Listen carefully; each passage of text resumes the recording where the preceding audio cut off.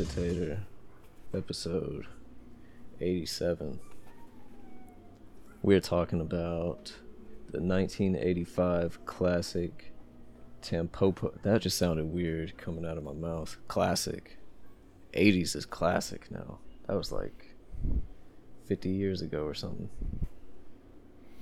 I saw a meme the other day that said, "Oh, that feeling when you realize that 2023 is as far away from 1980 as 1980 is from 1937." And I was just like, "Yeah, that's how time works, dude." I mean, yeah, that's math. That's that's just called math, bro. The but when I did have a thought at the end of this movie because I was born in 1986, and there at the end, we'll get to it, but at the end there's just a baby sucking on a titty for the whole credits. And right. I looked at that baby, I'm like, that baby's my age. Like I could have been that baby. You could have been sucking on that titty. Yeah. I know. I was like, if only. If only I were that baby. The idea, like, if you're a baby, you just get to suck on whatever titty you want. It's like, come on. Like, that's the luckiest actor in the world. he's a baby. Come on, man. There's some other titty sucking people in this movie though. There's lots of weird shit in this movie. Our man, World of Kanako. Yep. I just call people by movies that they're in. There's also Last Samurai is in here. He's he's the truck driver reading the book. Not in the movie very much. No. When I saw Kim Watanabe, one of the top billing, I was like, oh damn. Throwback to I'd say he's probably more well known in America at this point than like for being in Japanese movies. Because he's the let them fight guy, right? From Godzilla and King Kong, that meme. Yeah. He's in. Yeah, that's him too. And the dude that they find at the bottom of the dreams in Inception. Oh yeah. A movie that lost us a patron for me hating on. That's crazy. That's crazy. The whole Patreon economy is so strange because you do want to maintain patrons, but then you begin to find out like all the various ways that people will stop giving you money. Oh, it's impossible to please anybody, and that's why people's shows are so gay, because they try to retain, and by doing that, so this month I saw a ton of people. It was like deleted.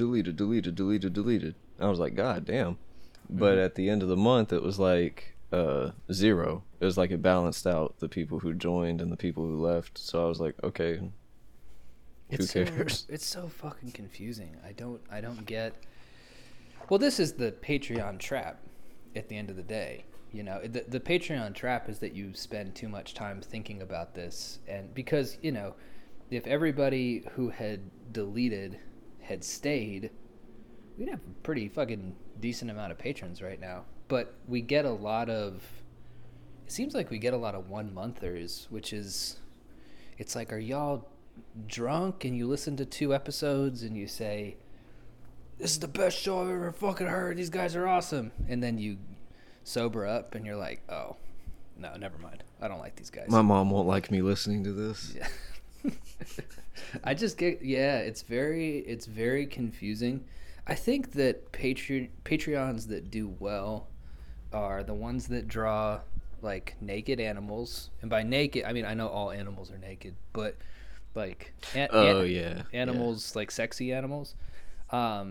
And then I don't know, I guess Come Town did really good, but Come Town was just a really funny show, you know. Hit at the right time. Yeah, it hit at the right time. We're kind of that too, where nobody we're doing something nobody else is. And then that people would like to hear, so it's just a wider audience. We get 200,000 patrons, then that'll continue to fluctuate. Like, you know, then we'll be at 10,000 people deleted this month, but then you got another 10,000. So it's just so strange, so strange. I wish See, because it has to do with, because I'm thinking from myself, from my perspective on this, and I have definitely subscribed to and deleted Patreons before. The three that I've never gotten rid of are Rune Soup, which isn't really a Patreon, but it's like a $10 a month subscription thing. There will be months and months where I never use that, but I always pay for it. Perfume Nationalist and Contain. And I couldn't see myself ever, it would feel weird to unsubscribe from those shows, you know? Agitator, so basically the Patreon is through your creator account, and so I also have access to your subscriber account, so there's some good shit on there. Shh. Like, hey, for the price of one. We could cut that, yeah. No, I ain't cutting shit. We're past that. We're not doing that shit. But anyway, okay. So I'm trying to make a point here. God damn it. I don't really care. Everybody we support over there, we support in plenty of ways. So yeah, no, totally. Out on an extra $5. Right. But what was I gonna say? Oh yeah, but the ones that I never do. So Contain is just always interesting, and Perfume Nationalist, even if I'm not always interested in what they're talking about, there's so much content. And I know, like, the running gag with TPN is you have to listen to every episode. I did, and now I kind of just like pick and choose, because I think that's what makes it worth the money to me. It's like there might be 3 or 4 episodes about, a soap opera, and if I'm feeling adventurous and want to kind of step outside my box, I'll listen to them. But then they'll do one like that Atlas Shrugged episode, which was a banger. I was just like, it's 4 hours, and I was listening to it all day last week, and I was just like pumping my fist, and I was like, yeah, to me that's worth it. I think stopping posting, like Tales from the Mall or whatever, like when Brendan said that he was done, I just kind of like was like, oh, okay, unsubscribe. And then he was like, what the hell? Like, why are people unsubscribing? And I was like, oh, my bad. I mean, well, he didn't say that to me, but, it's just kind of in general, like, yeah, everybody just stopped paying once I stopped making that thing. It's like, yeah, dude. You said it was over. You said it was over. I thought the show was over. It's like a movie ending, and they're like, you want to pay like $20 more to just because? It's like, no, I don't. Yeah, you want to buy another ticket, like on your way out. Yeah, on your way out, right. But so anyway, I don't know. I don't know what the science is. I'm really happy with where our subscribers are at. It's definitely the most subscribers I've ever had in my, various Patreon journeys. So that's cool. But I'm trying to get like 5,000. Like 5,000 would be perfect. We'll get there. We got the flyers coming. I went pretty complicated with the logo we commissioned, so I ain't even waiting on the logo. I'm gonna start printing some shit out with what we have now. I love our OG Kakihara stolen IP logo. Kind of says enough. Throw the blurb from Ian on there. Put some QR codes so people could just scan and listen, and drop those at the mall and the taco stand and all that shit. Yeah. Go to these Weeb cons. Yeah. So Instagram told me about WeebCon last night, and I was like, shit, that's already happening on the 7th. And but because I do want to get in public in these places and just kind of flyer in front of them. Like, if I had known, I could have just driven down to Dallas and did it myself.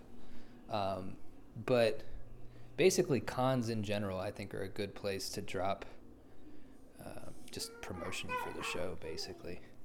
And I looked it up. I was like, oh, there's a cyberpunk convention. It's called like Neotropolis, and you have to cosplay to go. I was like, all right. That is 100%. We are doing that. Yeah, we're doing that for sure. They're like, you can pick between 3 factions. And it's like, no, we're going to go there. We're going to start our own faction. It's going to be called the Agitators. That'd be so badass. We call so much attention to ourselves, too. It's like, what are you part of? We're the Agitator faction. Yeah. It's like, well, you have to pick between the three. You can be this, this, and this. And I'm like, are you trying to No. restrict my identity, bro? Like, No, we're here to disrupt the system, actually. yeah. But I thought, sci-fi cons and, I mean, it's basic stuff that people used to do. That's how you used to get the word out for stuff, is you would hand somebody a flyer and like 90%, maybe 95% just throw it in the trash. But 5% look at it, and then of that, like 50% go and look, and then slowly but surely you get listeners. And that's what that's what's going on with the online shit. That's what, to me, it's like much easier in person, because I'm like, we've got that good dope. I'm just here to sell it to you. Mm-hmm. Like, where are the dope heads at? You don't like this shit? Then get the fuck out of my face. I don't care. Mm-hmm. Like, Mm-hmm. and so you got like flybys just being like, yeah, I'm a dabble, and then, yeah, it's not for me. Like, that's fine. There's hundreds of thousands of people this is for. I'm trying to find them.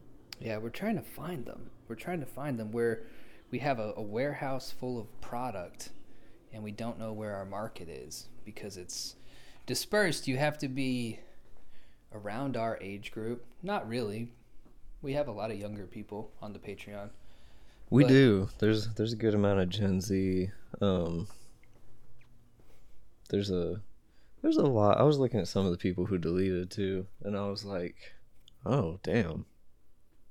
If I knew any better, I'd be watching my mouth on the show, I guess. I didn't realize that we had these kind of people here. Like who? Women. Oh, right. I didn't think they were gonna last. I didn't think that was gonna last very long. When I saw women start to subscribe, I was like, okay, all right. I hope you it's like it. It's not for you. It's not for you. It's for boys. No, man. I don't know. It's gonna become one of those things that, like, when we're fucking huge household name show, it's gonna be like the girl gamer archetype. It's gonna become the girl agitator listener. Yeah. It's like, no, she's cool. She's a girl, but like she listens to agitator. Yeah. It's tough too because we're not on social media. We're not take people. I mean, I've never really been a take person, just because I don't have the stomach for it the way some people do. I don't like. I'm a very curious person, but I'm not an argumentative person, because years of Facebook in my 20s essentially taught me that arguing with people online is a complete waste of time. There'd be some people who would just, I'd put my little stupid mid-20s thought out about whatever, and somebody would start arguing with me, and I would argue back and dunk on each other and shit. And then there's sometimes when I'm not sure if I'm 100% right, but there are other times where I'm verifiably correct, and you can just go on Google. And I would do that, and I would send them like a link that would show that what I was saying was right. And then they would do what do they call it? They would change the goalposts, right? Where all of a sudden what we were talking about wasn't really what we were talking about. And in this specific way, I was wrong, and I don't know. I just thought, like, this is a fucking stupid waste of time. So I haven't done it in years. People like to argue. I don't. I'll have my takes that I'll stand by, and I'll say with, like, this is what I think, but, like, I'm a curious individual as well. I champion thought diversity. Mm-hmm. Have your opinion. I don't care. That's cool. Mm-hmm. And my opinions are so flexible that I can be like, Marvel is dog shit and a poison to Hollywood, and at the same time, Rowan's rule into Black Panther. I want to watch Black Panther. Mm-hmm. And so I'm like, okay, let's watch the Black Panther movie. Mm-hmm.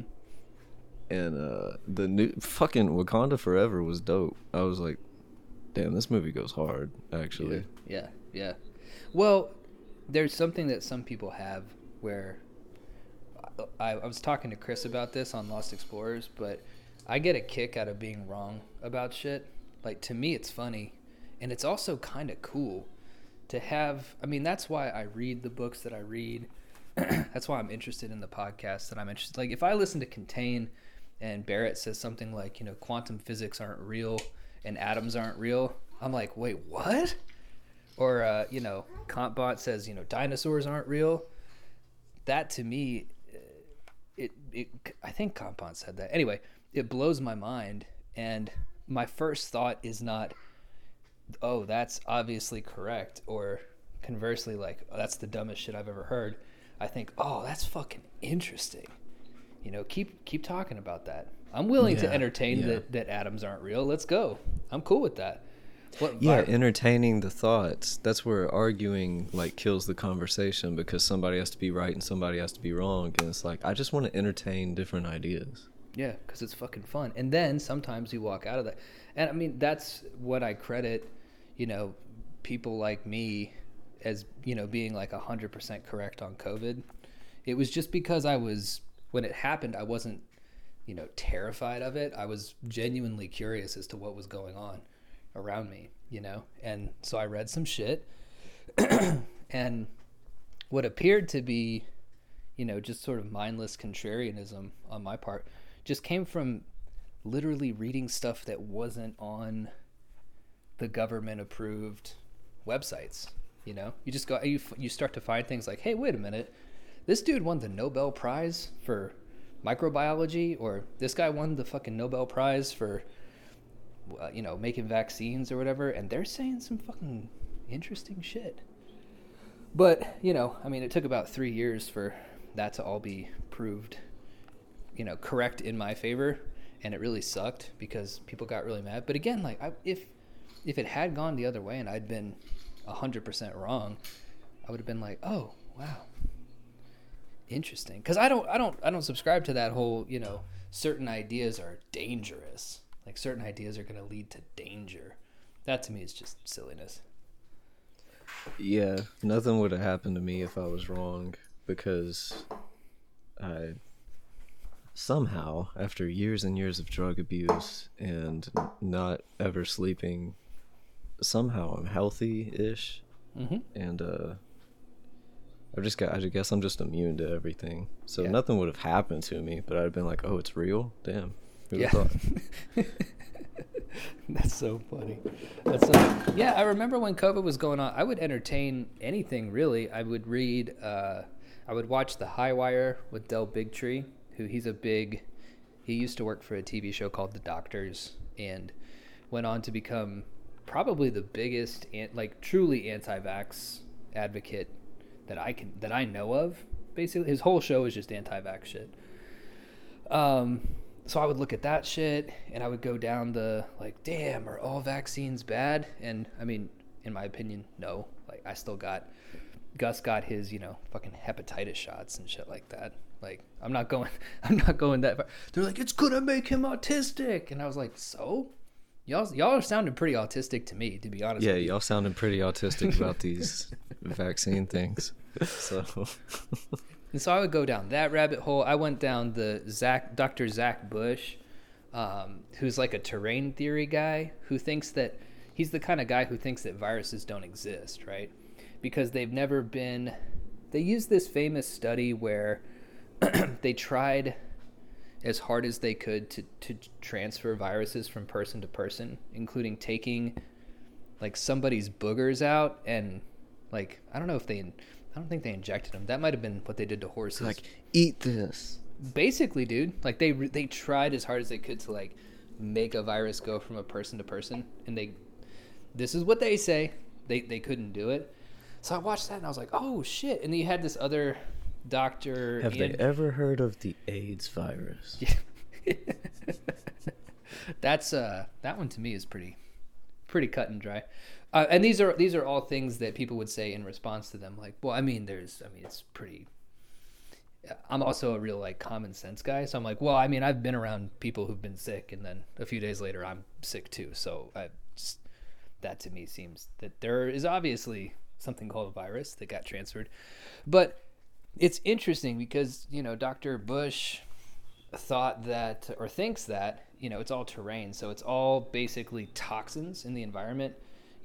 Roundup and plastics and, it's all basically giving us all this cellular waste and eventually our body has to clean out the cellular waste, which is what makes us sick. And we think that it's viruses, but it's actually these things called exosomes, which look very similar to that COVID spiky ball thing. And they were like, every time they see one of those little spiky balls, it's actually an exosome. I wasn't totally convinced by that, but again, it's interesting, and I don't understand why, it's bad to just think about stuff like that. Like, what if? I mean, everybody in, like, from the Copernican revolution, right, to the Darwinian revolution, to that motherfucker who found out that washing your hands before you give birth to a baby makes the baby less likely to die. I mean, when that dude first said that shit, they were like, you need to go, like, I think they put him in an insane asylum for saying that, right? Oh yeah, he got barred or something. Like, they were like, get the fuck out of here, you quack. Right. So the next time a big thing like this comes down the pipe, here's David's advice corner on this kind of shit. How about this? How about you do what you think is best for you, but what if you just remember that there really isn't even a you to be right or wrong, and you could just experience shit and think about shit? Like, is Bigfoot real? Maybe. I mean, I don't know. I like to think about it sometimes. Are UFOs real? The government says they are, so now I'm kind of thinking not, but I used to. Yeah, now I'm like, I don't know. Now I'm like, they are real, and they're probably government related. I used to think they were aliens, which sounded more fun, and now I don't really care. I also don't I can't be a take person because I don't look into things that bore me, and politics are like extremely boring. We brought up on the last Z episode, I think, that I don't think about shit. When people have all their political ideas, my eyes just roll to the back of my head. I'm like, oh Jesus Christ, then go apply to the United Nations or something then. Like, if you love politics so much, why don't you marry it? I could not agree with that more. That's kind of how I feel. I think it's cool to have, again, curiosity. If I was to do a deep dive on Ukraine, I would go to Live Leak and watch those videos, people getting blown up and shit. I'd probably go, like, the first place I go if I want to know about some kind of conflict is Popular Front, which is I was going to say, I watched that documentary. That was pretty cool. Yeah. So I know Popular Front is good. I trust Jake Hanrahan to, like, have the... He's kind of like what I'm talking about. He has opinions, but he seems like he's just trying to figure shit out, which is like what journalists are supposed to do. So anyway, yeah. I don't know. I think that with everything, with every fucking issue, since I'm not an expert on anything, I just listen. Well, it's kind of like what people were saying during the pandemic, dude. I listen to people who I consider to be experts. And you're not an expert to me because you work for the government. That doesn't make you an expert. That makes you a toady. So I think that's where my wires got crossed with a lot of, ostensibly left-wing people who I'd been friends with for a decade, who just all of a sudden thought that the U.S. government and pharmaceutical companies were the go-to people for information about things. Really, really weird turn there. Never thought. I changed nothing, and people were like, and now I'm in the well, I'm not in any camp anymore because I'm not on social media, but I was in, like, the right-wing podcaster circle, and I changed nothing about myself whatsoever. No. That's so... I know, dude. It's so crazy. I think about that sometimes. Just, if you call it the COVID time in general, the past 3 years, essentially, yeah, since about, late 2019, early 2020, it really is strange how quickly people... did you ever just feel like, especially on social media, it's like everybody got the same memo on a daily basis of, like, what to think and what to say, and it would just be people repeating. Like, you could look at somebody, and I will use 0 names here because they're not important, but you'd look at somebody and something would happen in the news, and you would know which way they were going to jump. Like, you knew what their take was going to be before they said it. Yeah, it's just exhausting, and they have to say it. Like, it's just exhausting. I love being free from that shit and just having thoughts exist in my head or with people that I talk to. Right. Like, back and forth with voices. I don't miss it at all. Never going back. Passing out flyers, buying ad space, but you're not going to see me on social media. No. Yeah, the update on that for me is that I feel like, this might sound like cope, I know, but I feel like I need to maintain the Instagram just to be the one kind of social media liaison for other podcasts that want to have us on. You know what I mean? Like Rare Candy, or, I'm going on Ryan's podcast tonight, and I mean, he could have hit me in the Discord for sure, but like, it's just there. I mean, I talked to Glenn on the phone. Oh, okay. You have phone numbers too. Yeah. Get you a website. That's true. Or we gotta get that Broken River website going anyways. But that's a good point. Yeah. People hit me through the website. When you're a person of interest, people find you. Got you. Yeah, that's smart. That's really smart. And, everything that people say about getting off social media is true too, which is that everybody who knew you through social media, like, thinks that you're dead. They're just like, where did Kelby, where is he? I'm like, it's the same place he's always been. Just he's not on the thing. And so, but the thing is though, if you think about where we're at now, 87 episodes in, however deep we are into our writing careers, it's been really helpful to I think of 2023 as year one, right? Of like the new, like, it's like the do-over. It's like the redo. It's basically, we went on this, well, I'll speak for myself. I went on this path with writing, with podcasting, with everything. And it was utilizing roads and byways that had been established and accepted as being, kind of the way to do things.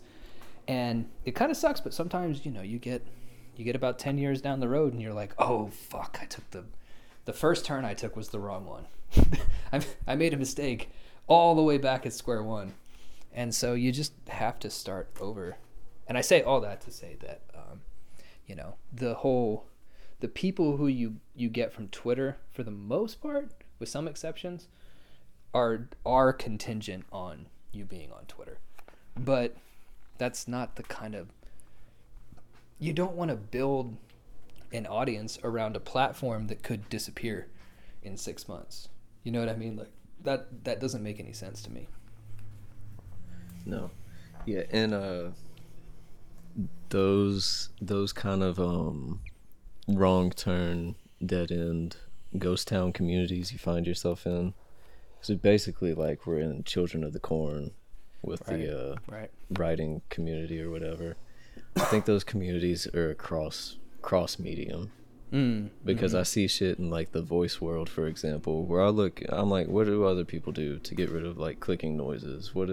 How do other people go about their audition process? What is, like, how are other people doing this? I see so many coaches being like, here's how you make $100,000 a month on Fiverr. Like, I am not even fuck Fiverr. No. You are a stumbling block, motherfucker. Yeah, exactly. And if you see the issue with kind of trying to join a community, it's tempting at first, right? It's tempting to join a quote unquote community, say within the writing world, because it's all established. And this is all true. I'm not going to overly demonize these kind of communities or whatever. I mean, they do connect you to levers of influence that can get your book, published on a Big Five, or get you an agent, or any of those kind of things that you want to do. But you have to. The thing that I realized way too late was that all of these systems act in the same way that having a 9-to-5 job does, which means that you have to have a certain level of, decorum, and you can't be out here, talking shit the way that I can't, like, sometimes I'll just talk shit, like, you can't be out here talking shit. You can't now, at least, you can't even really have like mildly different opinions about shit, and for certain people with certain types of personalities, it's kind of like, I've had conversations in private with people who are eye to eye with me where they're just like, I feel kind of stuck now.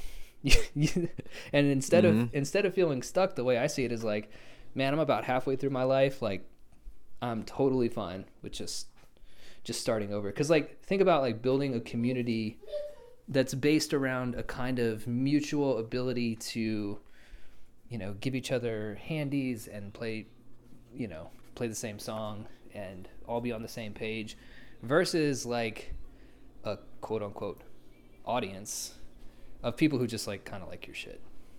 I mean, one is much more solid than the other. It's like, it's just like find people who like you for you. J.K. Rowling is still a billionaire. People still buy, like, I don't want to be the person who's way at the bottom, like swimming in circles with other fish stuck in a barrel, just being like, hey, good job, yeah, that's cool. Oh, you just vomited, I just vomited too, hey, look, I ate it, like, dude, hey, that was cool. Funny story about the J.K. Rowling thing is that I was at a party recently, and there was a gay dude and a trans girl who were talking to each other, and they were talking about how much they love the Harry Potter game. And I was just I was standing in the circle, and I didn't play it, so I had no opinion on it. But I was waiting to see if either of them mentioned the controversy. And would you believe, no. It was just it was never brought up in that conversation. And like those two people I thought would kind of, maybe have addressed it, have been like, oh yeah, J.K. Rowling, she's this, that, and the other, transphobic, but I love Harry Potter. But it was just, they were talking about how much they loved it. They were just like, it's such a fucking good game. Yeah. And I was like, what? Huh? Well, I guess they're not on the same. They're not in the same. The kids are all right. Yeah. No, I was, whenever I see shit like that, I'm always really heartened. You know what I mean? That people, whenever people don't let, these kind of grand narratives, psyop them into hating something that they love, that's always sad to me. You know what I mean? Like, it's more than the person who made it. And yeah, it's like, Sion Sono, he's a perv. Like, oh, no way, that's crazy. Yeah. Wouldn't have thought. Yeah, who cares? Wouldn't have thought. Mike, he's gay. Well, that moves the dial for me a little bit, but still, who cares? We're gonna have to change the name of the show, but also have to change the name of the show, but still the GOAT. Oh, that was good. I feel like that was a pretty good ramble. But yeah, just to kind of, I guess there was a lot that was just said in there. But if you're a writer and you're just starting out, I would just be highly suspicious of any pre-established group that you want to attach yourself to, because we created our own. Like, Broken River Collective just came together organically. So if I were you, I wouldn't even want to join the Broken River Collective, because we're loyal to the five of each other. You know what I mean? And I think it's really hard to be as loyal as we are to more than 5 people. Yeah, it's kind of the max. So I just don't think it'll happen organically larger than that.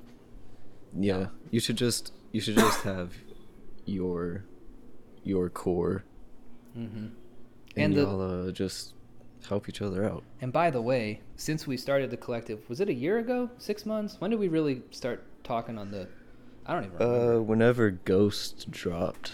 Oh, okay. So, okay. Because Simmons was the one where we were like, is he cool? I mean, he seems cool. I like him, but is he cool? Is he one of us? And that was that was when the collective was really starting. So yeah. And then once you were like, hey, I brought this really white guy into the group too without asking y'all. We're like, well, I hope he's cool. And well, better not fuck up. But no, it's what I was gonna say about the collective thing though is that just the 5 of us, it's really kind of incredible that we all sort of just naturally.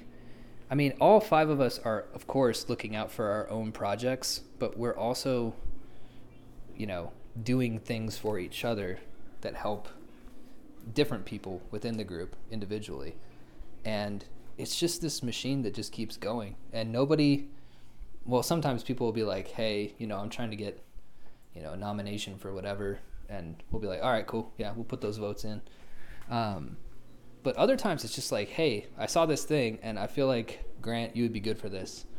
And then Grant will be like, hey, Kelby, check it out. Like, because he's still on Twitter. He'll be like, they're hiring voice actors. It's just, right, it's really, get you 5 people who are all committed to making sure that all 5 of you, quote unquote, make it in some way. Oh, and having like it's not like a paying dues mentality where I scratch your back, you scratch my back. It's like there are things, without spilling the sauce and going into detail, there's shit that like is looking pretty good for Grant, and that he was like, he started off, he was like, hey, we should do this, and then it's already looking pretty bright for Grant, but because he started that and we all started doing it, things are looking up for just the collective in general.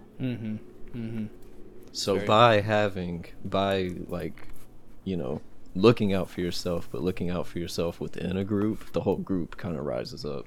You know what though? That actually relates back to Tampopo, with how they assemble a team. They find the master noodle maker. They find the master kind of chef, the sauce guy, the soup. That's the word I'm looking for. They find the interior decorator, the guy who's going to make the place look good. Yeah.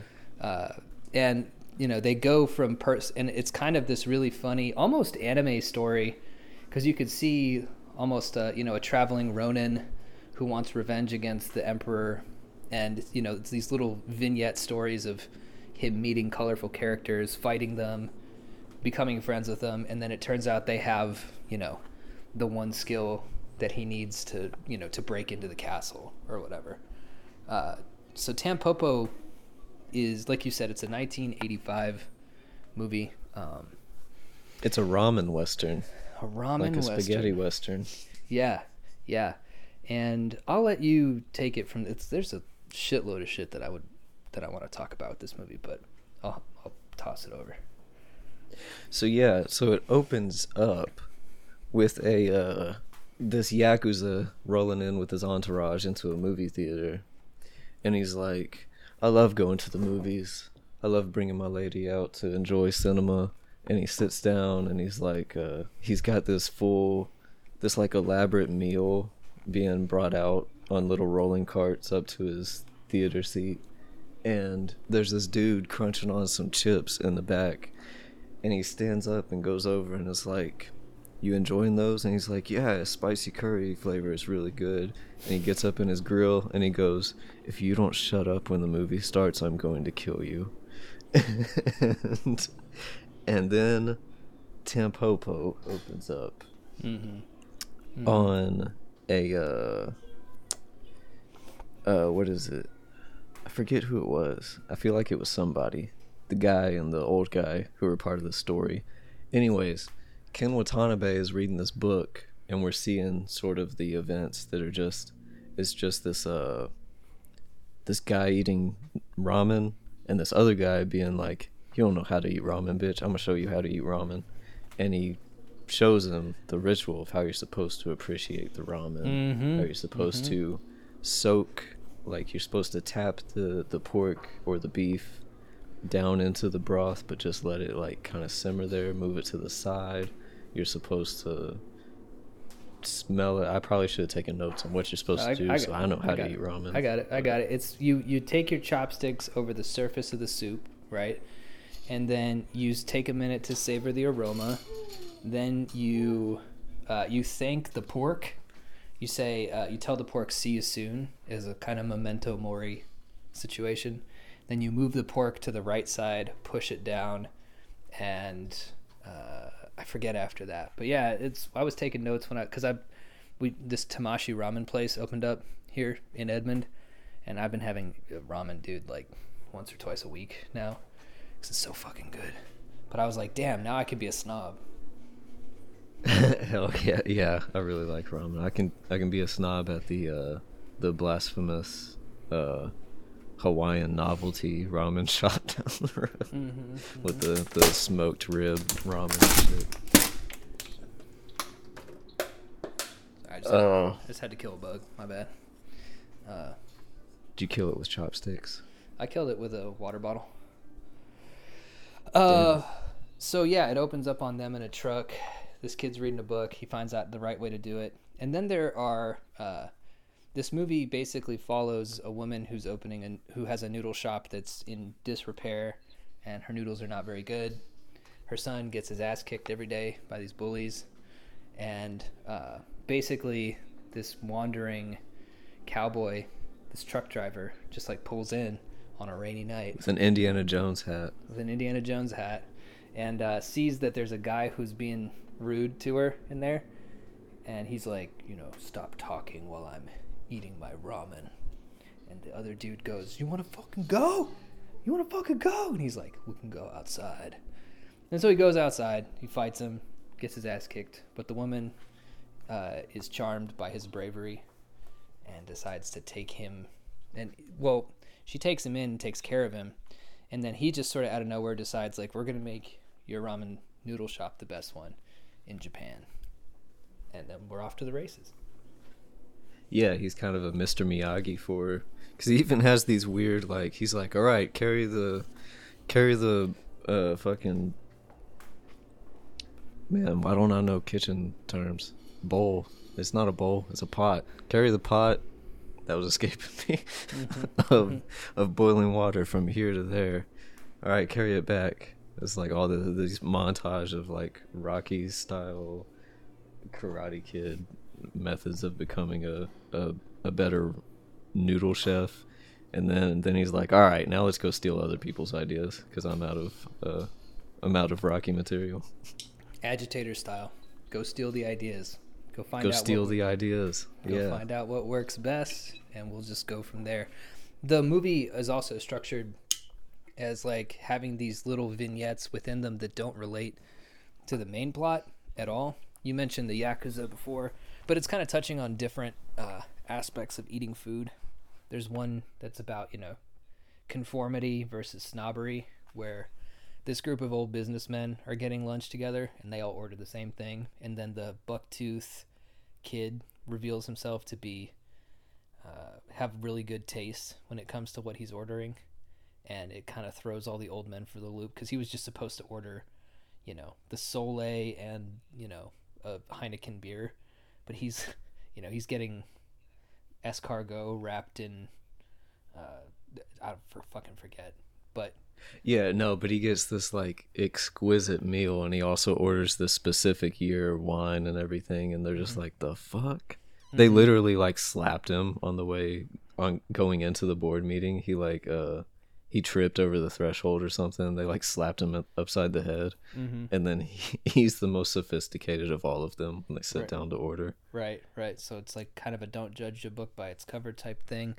There's one with a con man who is pretending to be like this doddering old professor who's actually conning another guy who thinks he's conning him, and then he gets arrested. The funniest one is easily the dying mother, where this guy's running home as fast as he can. Oh God! He bursts in the door, and his wife is laid out on the floor with doctors over her, and the doctor says, "I'm sorry, sir, but she's about to pass away." So he climbs on top of her and starts saying, "Wake up! Cook us dinner! You have to do something!" So she gets up, like about to die, makes them food, puts it down in front of them, and then dies. And the man starts weeping, and he's like yelling at his kids, "Eat the food! It's the last meal your mother ever cooked. Eat it while it's hot." That one threw me because I had no idea.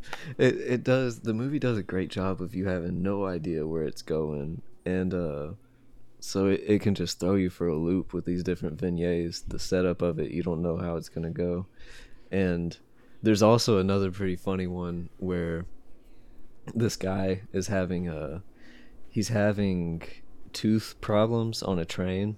Some of the best some of the best cinematography is on this little scene too. It was like this crazy hooked they like hooked the camera to the front of the train or something, and it's just this crazy frenetic speeding through. Kind of feels like Tetsuo a little bit. Yeah, a little bit of some Tetsuo camera play going on, just following this guy having some tooth trouble on the train. He goes to the dentist, he gets his tooth taken care of, and they're like soft foods only for a while. He goes and gets an ice cream, and then he sees this kid who's got a sign around his neck that says he has a sign around his neck, and he also has a half-eaten carrot, and it's like, I eat fresh foods only, please do not give me any sweets. And he's like, you want some ice cream, kid? It's so cute too, the way that they focus on the kid's like hand, like opening and closing, like he's like thinking about it. It's a good acting job from that little kid. But I thought that was just like, I thought that was just super adorable, because like, you know, giving kids sweets is just so funny. Like we gave Gus his first like sugary drink yesterday, because, you know, they opened up this place called Swig, and you can get like a Mountain Dew with fucking, you know, strawberry flavor or whatever, but it's good shit. It was a company that started in Utah because Mormons can't drink coffee or beer, but they can drink soda. So yeah, man, you ever meet a Mormon, it's insane how much. I think they can apparently drink Monster, or maybe that's just the Mormons I've met. Yeah, it's weird. It's like it's not caffeine. Well, maybe it is caffeine. I don't really know. I'm not a Mormon, but anyway, so we gave some to him, and like that sugar combined with playing at the park all day, like whatever was backed up in his belly, like we were all laying in bed when we got home, and he was just laying there. He's talking to this stuffed animal, and I guess the whole time he's talking to his stuffed animal, he's just shitting. So he gets up off the bed. I was actually talking to you because we were lining out the next few months of Agitator, and I was like, oh my God, the whole back of his shirt is just covered in shit. And he had taken shit from his diaper and like dropped it on the floor and smeared it on the wall. And I was like, you know, you hear stories about, you know, the blowout. Everybody has a poop story as a parent, and he's almost 2, and I thought I had moved, like almost escaped without one, but no, just took a little sugar. Anyway, that relates to the movie because, I don't know. I just thought that kid was really cute. And I think it's cute when kids just want simple things like sweets. And I love, like, bad kids who like, their mothers are clearly overbearing and tell them that they can only eat carrots. But they just become these sneaky little fiends who will just, like, eat ice cream off the ground if they have to. Yeah, the trick is to always moderate everything. Yeah. You feel like you need to keep learning lessons, or you need to switch it up. Nope, you just moderation for the rest of your life. Right. That's just the quick hack to parenting and everything. Because yeah, Rowan didn't even like sweets for years, and he just all of a sudden this year was like, yeah, cookies are good, I'll eat that. Whipped cream, pour it in my mouth. Yep. And but he wakes up in the morning and he's like, can I have a vegetable? Yeah. Which that's good. usually means fruit. Like, I gave him blueberries this morning and he's like, vegetables. I'm like, it's a fruit. It's a fruit. I think berries, fruits. He's like, all right, Bill Nye. What else you got? He's got like, got any more science facts for Science. me? Yeah. Any more fun facts for me? Yeah, I cannot get this kid to eat vegetables. It's like I got him fruit pouches that have, you know, like pear and like spinach in it, like mixtures, you know. So you hope that like the fruit covers up the vegetable taste, but that fool can tell. He just take a bite and he'll look at me. He'll say, "No, not this one." And taste is such an odd thing too, because as a kid, I would eat vegetables, but very specific ones, and I'd love them. But like, I didn't venture outside of that. It's like there's a lot of vegetables. If you have a taste for greens, you'd think you have a taste for multiple greens. I think I ate like corn, carrots, and broccoli. Those were my 3. I didn't venture outside of those. The frozen meal pack. Yeah, basically. So basically. That's true. That's true. I didn't even think about that, but yeah, that's exactly what it is. That like 25 cent, microwavable vegetables. Yeah, that was what I was rocking back then. And okay, so in Tampopo, also one of the themes that they cover is one of my least favorite themes in the world, which is food and sex. Because I fucking like these scenes to me were the most disgusting. Like I can't stand food sex. I can't. They were my favorite parts of the movie. It like makes my hair stand on end. I've never messed around with food while having sex. I don't want to think about food. Well, like you know how some people think about baseball if they don't want to come. Like I just have to think about like a cheeseburger, and it'll completely take me back. Crazy. Yeah, I can't do it. It's a weird, like anti-fetish maybe. Not a phobia. Man, and a good cheeseburger, not that I would mix it with sex, but like a good cheeseburger, you've got the melting cheese, you've got the bubbling like oil when it's cooking. It's all juicy and drippy. Like it makes sense, why they kind of correlate. When they were not that I don't care for mixing the two either, but it was making you horny. It was getting you horny. I know it was. You were texting in the chat. Oh, I was texting the group like about like play by play of what was. I was like, this is the best thing I've ever seen. Yeah. No, I hated it, dude. I hate it when they passed the egg yolk between each other's mouths. That was disgusting. I hated the shrimp on her belly. That's on the poster, by the way. I was like, this is coming out of nowhere for this wholesome movie. It is wholesome. They don't even cuss in the movie. No, it's very well. They do at one. There was like, because I started noticing after that. I was like, this. I didn't realize this was that kind of movie, and then I was noticing afterwards that they were like saying "God damn" and stuff like that. But right. No, it has a very. It's extremely lighthearted. Yeah, it's lighthearted, and I think it's because it's in 1985 and it's shot on 35 millimeter. I think maybe 16 millimeter. And the soundtrack is very kind of old school, even for its day. It has kind of a It's a Wonderful Life type feel to it. So when the guy from World of Kanako starts, throwing salt and lemon on her nipples, and then she's dipping her nipples in flour and putting them in his mouth, it's just like, what? I could honestly see me like putting this on and seeing that it's R-rated or whatever, and like watching it with Gus and just being like, look, they're making noodles, buddy, and then having to be like, oh my god, oh Jesus, like turning it off as fast as I can. Like I don't know if I've ever seen a movie that has been this like that has felt this G-rated that took such an X-rated turn just 30 minutes in. Well, it's also that kind of Japanese view of sex too, where it's just like, you hear about over here. It's like they got vending machines with like sex toys and condoms and shit, and it's like, I mean, I haven't actually confirmed that, but I'll believe it. The Japanese people are just like, yeah, we call those vending machines. Yeah, we just call this vending. What do you have in your vending machine? Snacks? That sounds. Y'all just sell poison out of a for a quarter? Yeah. It's like no.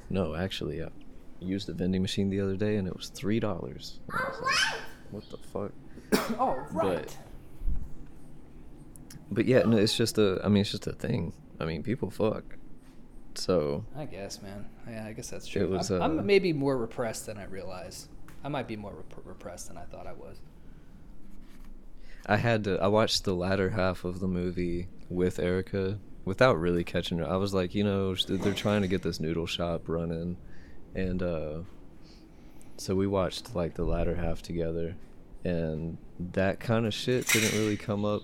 There was other detours that the movie took in that later half, but like that jarring of a scene didn't jump out again. So I was like, okay, I gotta rewind. You gotta check this scene out. And she was like, what the fuck? That's not where a shrimp goes.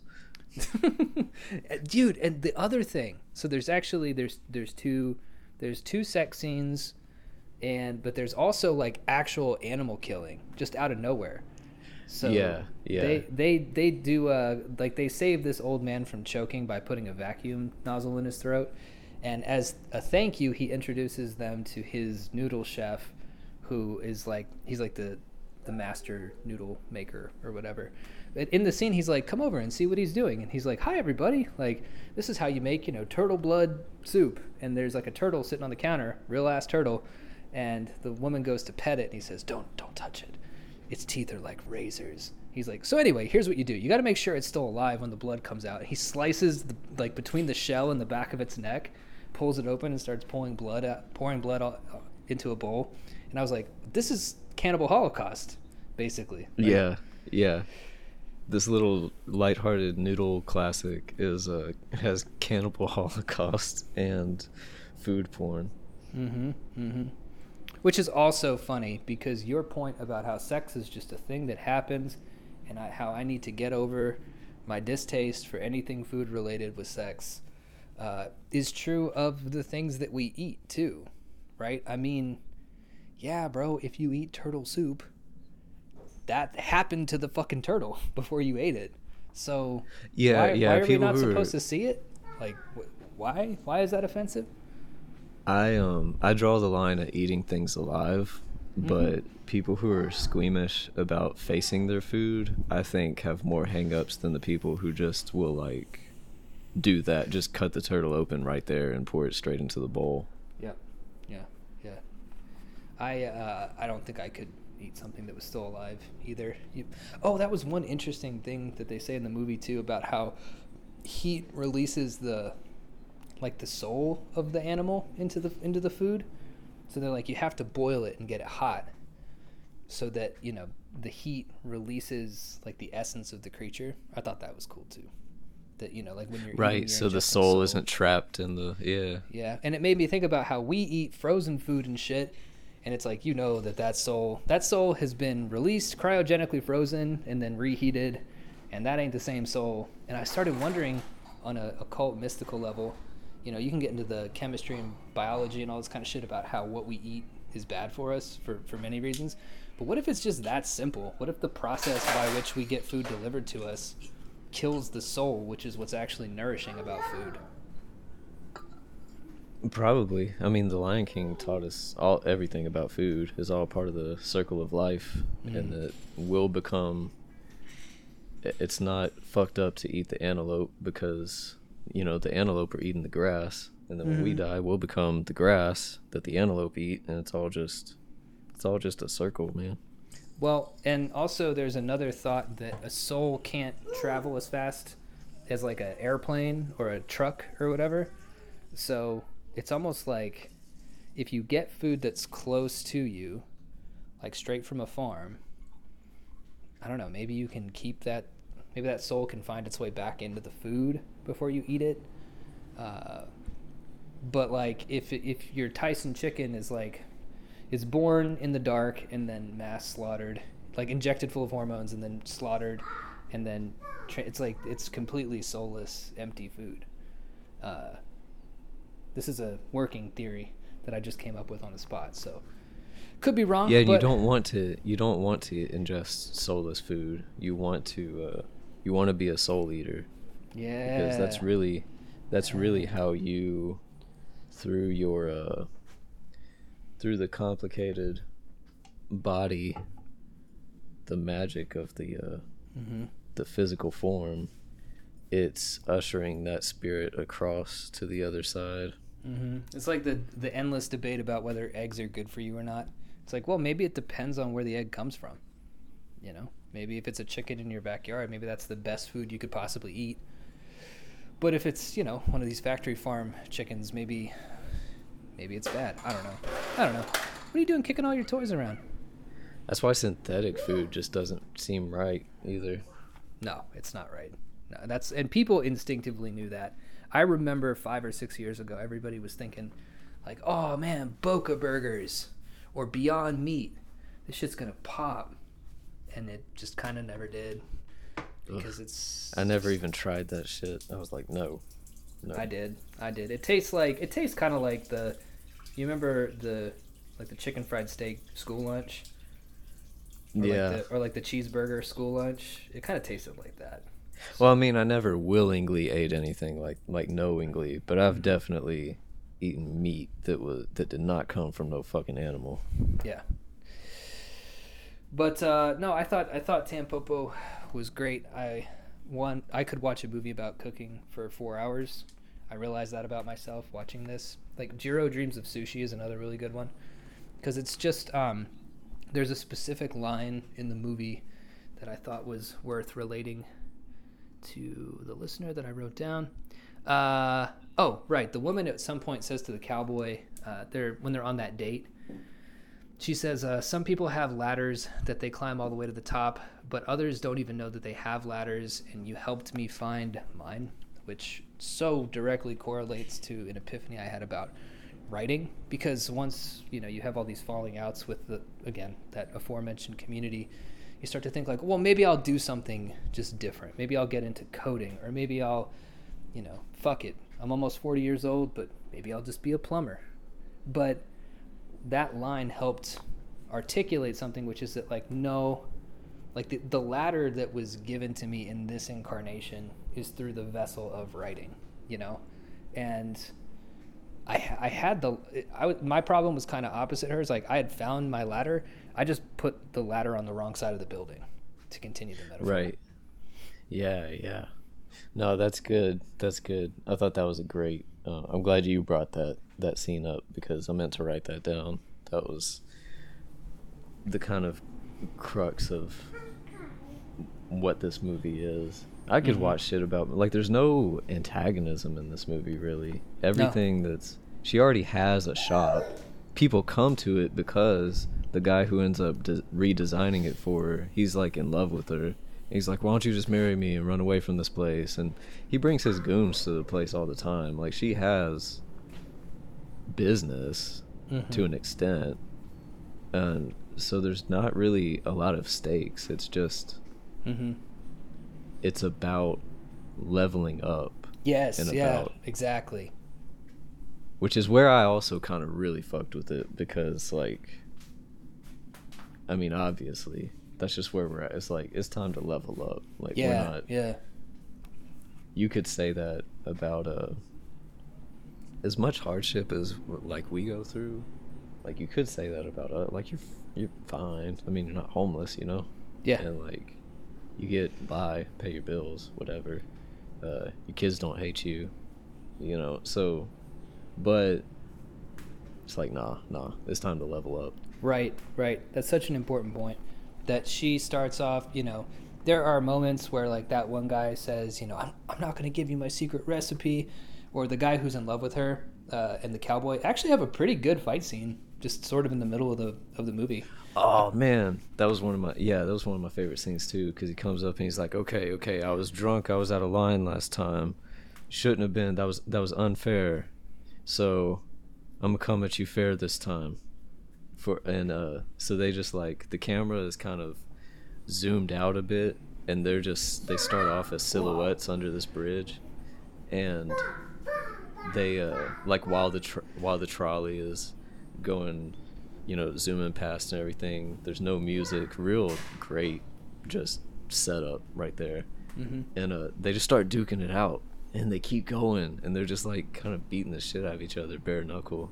That was great. And it's really well choreographed. It's a legitimately good fight scene, which I also love.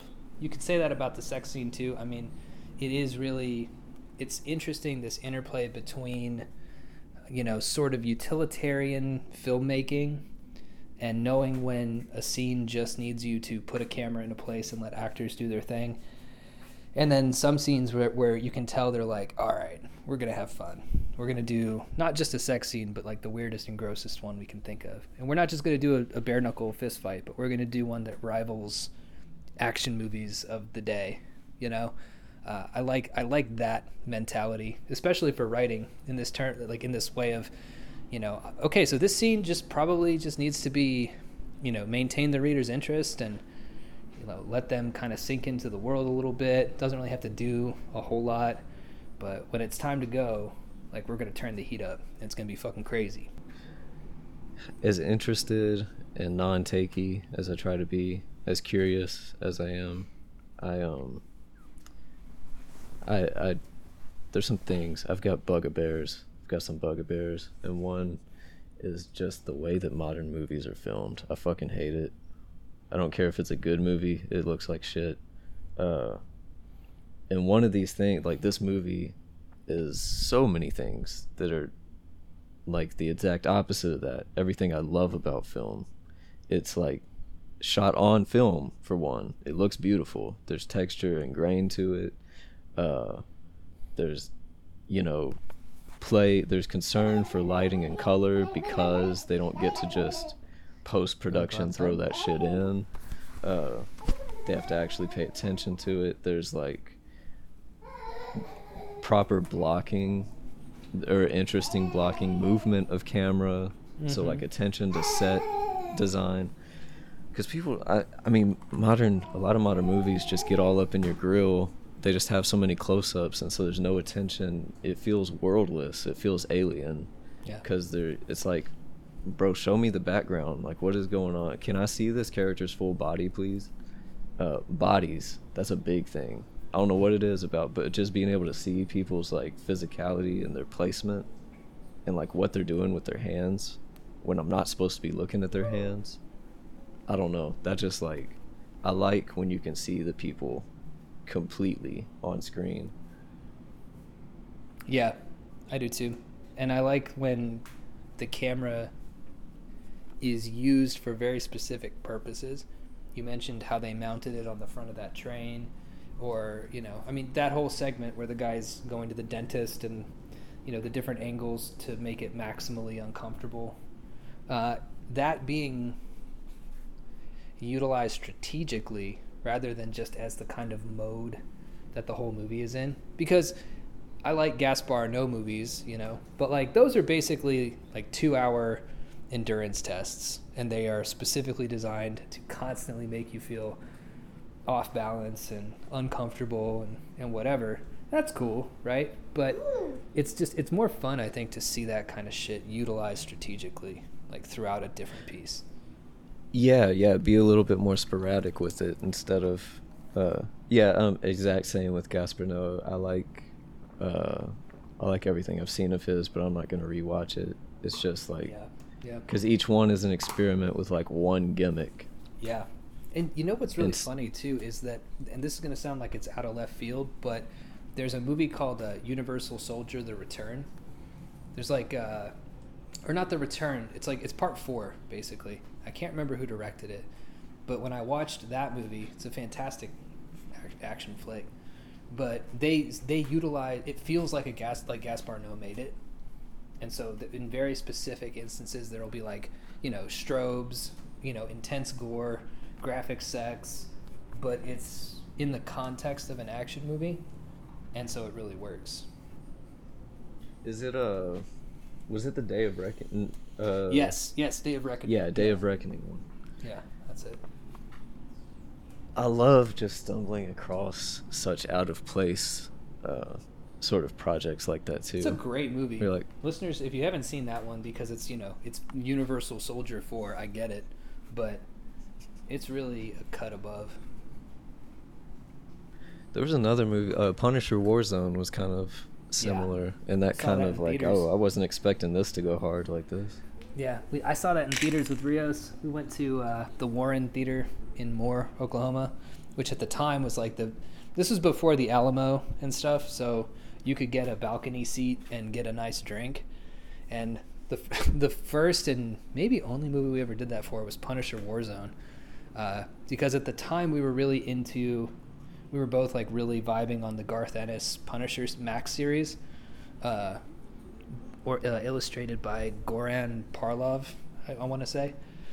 So it came out right during that Punisher Max era, and what's her name? Lexi something or other? I can't remember the director's name. I feel like she's only a couple degrees separated from us too, because I heard her on something. Man, fuck. Anyway, she knocked that shit out of the park, like with the ultra violence and the pulpy tone. It was right before, I think it was right before the Avengers came out, I want to say. So it was like this last gasp of interesting, colorful, hyper violent, a little, you know, quote unquote bad in the typical way of understanding that, but I don't think it's a bad movie at all. I think Oh yeah, Lexi Alexander. She did Green Street Hooligans. that's it. Yeah, yeah, yeah, yeah. That's where I first learned the name for Chelsea Grin. Oh yeah, yeah, yeah, yeah. It's a good movie. I'm forever blowing bubbles. Yeah, man, I've been watching like just kind of whatever, like mindless movies at night and kind of stumbling across some gems. Yeah, yeah. Because my kids like to wake me up at 3 in the morning. Last night I passed out on Rowan's floor, putting him to bed. The Blade Club song It's kind a of did me fucking. in. It's better than box, whatever you call that shit. The what's that? Da-na-na, da-na-na. What do you call it? Yeah, again? right. The lullabies. No, it's got a specific name. It's like, well, it is a lullaby. That's like the genre, but I don't know. I forget. Maybe it is just called lullaby. Watch it be called lullaby. What do you call those things? We call this thing that puts a baby to sleep. The music that puts kids to sleep. Hey, we call this type of music that's got, it's got like a beat and like a black guy is rhyming words over it. What do you call that? You talking about rap music? No, it's different. It's called like the Blueprint or something. I can't remember. But yeah, no, I like there's nothing unknown really. Like I watched Wrath of Man, which is a Guy Ritchie, Jason Statham led sort of heist movie, and cool. And it felt kind of John Woo-ish. I was like, is this a Japanese director? And then I saw it was Guy Ritchie. I was like, oh, okay. Yeah. Well, I guess I could see the trappings because it does a lot of detours with different characters. I was like, okay, I can feel the Guy Ritchie-ness of this now, knowing that. Mm-hmm. But no, it had some like close quarters, cramped hallway fight scenes. It was like had some good shit in it. Dude, I watched In Hell, directed by Ringo Lam, starring Jean-Claude Van Damme, about a French guy who's supposed to be an American who goes to a Soviet gulag because he kills his wife's killer in court, John Wick in the motel style. And when he gets to the Soviet gulag, it's staffed by what appear to me to be mostly Mexicans. And he gets into like the underground brawls there. But like there's an opening scene where he's a troublemaker. So they throw him in the hole and there's like shit on the floor, like a puddle of shit. And he's like, okay, I'm going to hang myself. And he goes to hang himself and like a magic bug flies through the window and like lands on him. And like the bug is like his wife's soul telling him not to do it. And that's when I knew I was in for a really good time. But it's got butt rape. It's got violence. It's, it's a good time. You miss out on a lot of movies that you just, think they're just some B-grade straight to DVD shit. Mm-hmm. Mm-hmm. And it turns out that's where people are still mostly allowed to have fun. It's basically, we talked about this with Mike. It's a good time to rehash this point though, is that one of the reasons why Mike can do all the weird shit that he does in his movies is because he's always under budget and he's always on time, right? And so this kind of B world where they know that they're not marketed to, this grand, huge audience or whatever. They're just like, they're basically the small business of movies where they're like, we'll give you $2 million. We want to make $4 million. And the director's like, okay, bet I can make that happen for you. And you get these little mini masterpieces out of that. Yeah, go digging for treasure.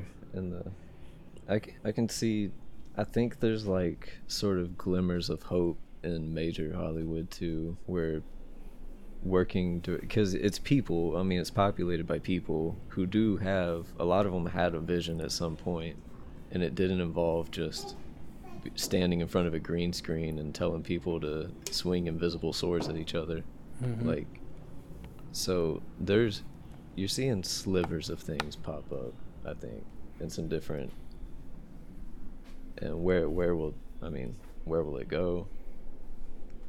I'm sure there's going to be another wave. Yeah. It's not just going to be...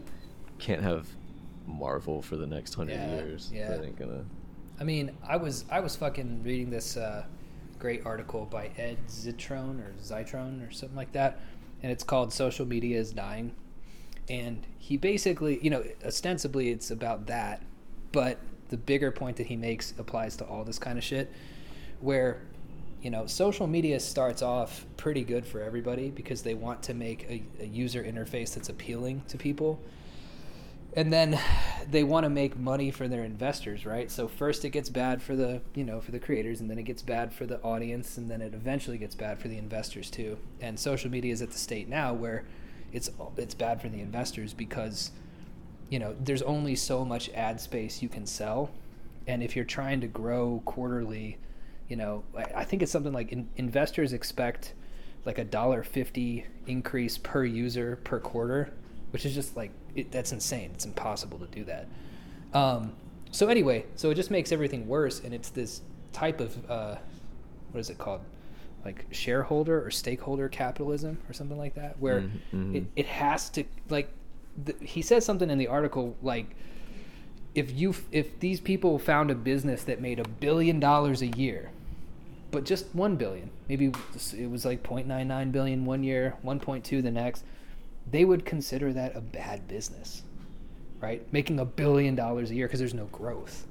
And I think that hopefully, at least, this shit burns itself out so bad that we can at least have a decade or so of not constantly trying to grow and progress and just like make a little bit of money. What's wrong with paying $2 million to make $4 million? This is doubling your fucking money. Like, that's pretty damn good. So anyway, yeah, rant over. Yeah, as long as you're because who has time to deal with all that money? I'm gonna run out of ideas to like.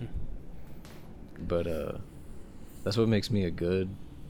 That's what's always making me somebody easy to take advantage of in the work field, any kind of work field, because I am a doer. That's my nature. And like I don't have the mind of the constant growth and I need this to make 10,000%. I'm just like, I don't know, I just want to do the shit. I want to do shit. So that's where a lot of money ambition kind of I want a lot of it, but a lot of it to me means like $1 million. And if I just always have $1 million and it just stays, so I'm never worried about shit, that's cool to me. The fuck am I gonna do with $10 million? Give 9 of it away? Right. No, but that's the thing, right? Is that if you have $1 million, you can do little tricks like monthly where you invest, $10,000 and you make 11,000 back, and then that 1,000 off the top is like spending money. It's just the margins are so low that you have to have the capital to begin with to profit off of it. But that's what a lot of rich people do. A lot of rich people who have a couple $1,000,000 or whatever, they do little deals that, it might require you to throw in for $80K and you get back $85K, and they're just like, okay, cool, I'll do that because it's a free $5K that I can just spend this month if I want to. So that's my goal too. I maintain that if I get $1 million for anything, like me personally, I will never be poor again. And I also won't be much richer. We'll get an ecosystem going. So anyway, somebody give me $1 million. That's our closing pitch. Yeah. Give us $1 million. Yeah, give us $1 million. Patreon.com/agitator. Sign up for $1 million. Yeah, you can give me like $700K, give Kelby 3, and then, because Kelby doesn't want half. You don't understand how Kelby's mind works. He wants to hustle. Like he wants to build that 300K. I work best when I'm hungry. You want some more hash browns, kid? All right, I guess what did you want to talk about for the Z one, by the way?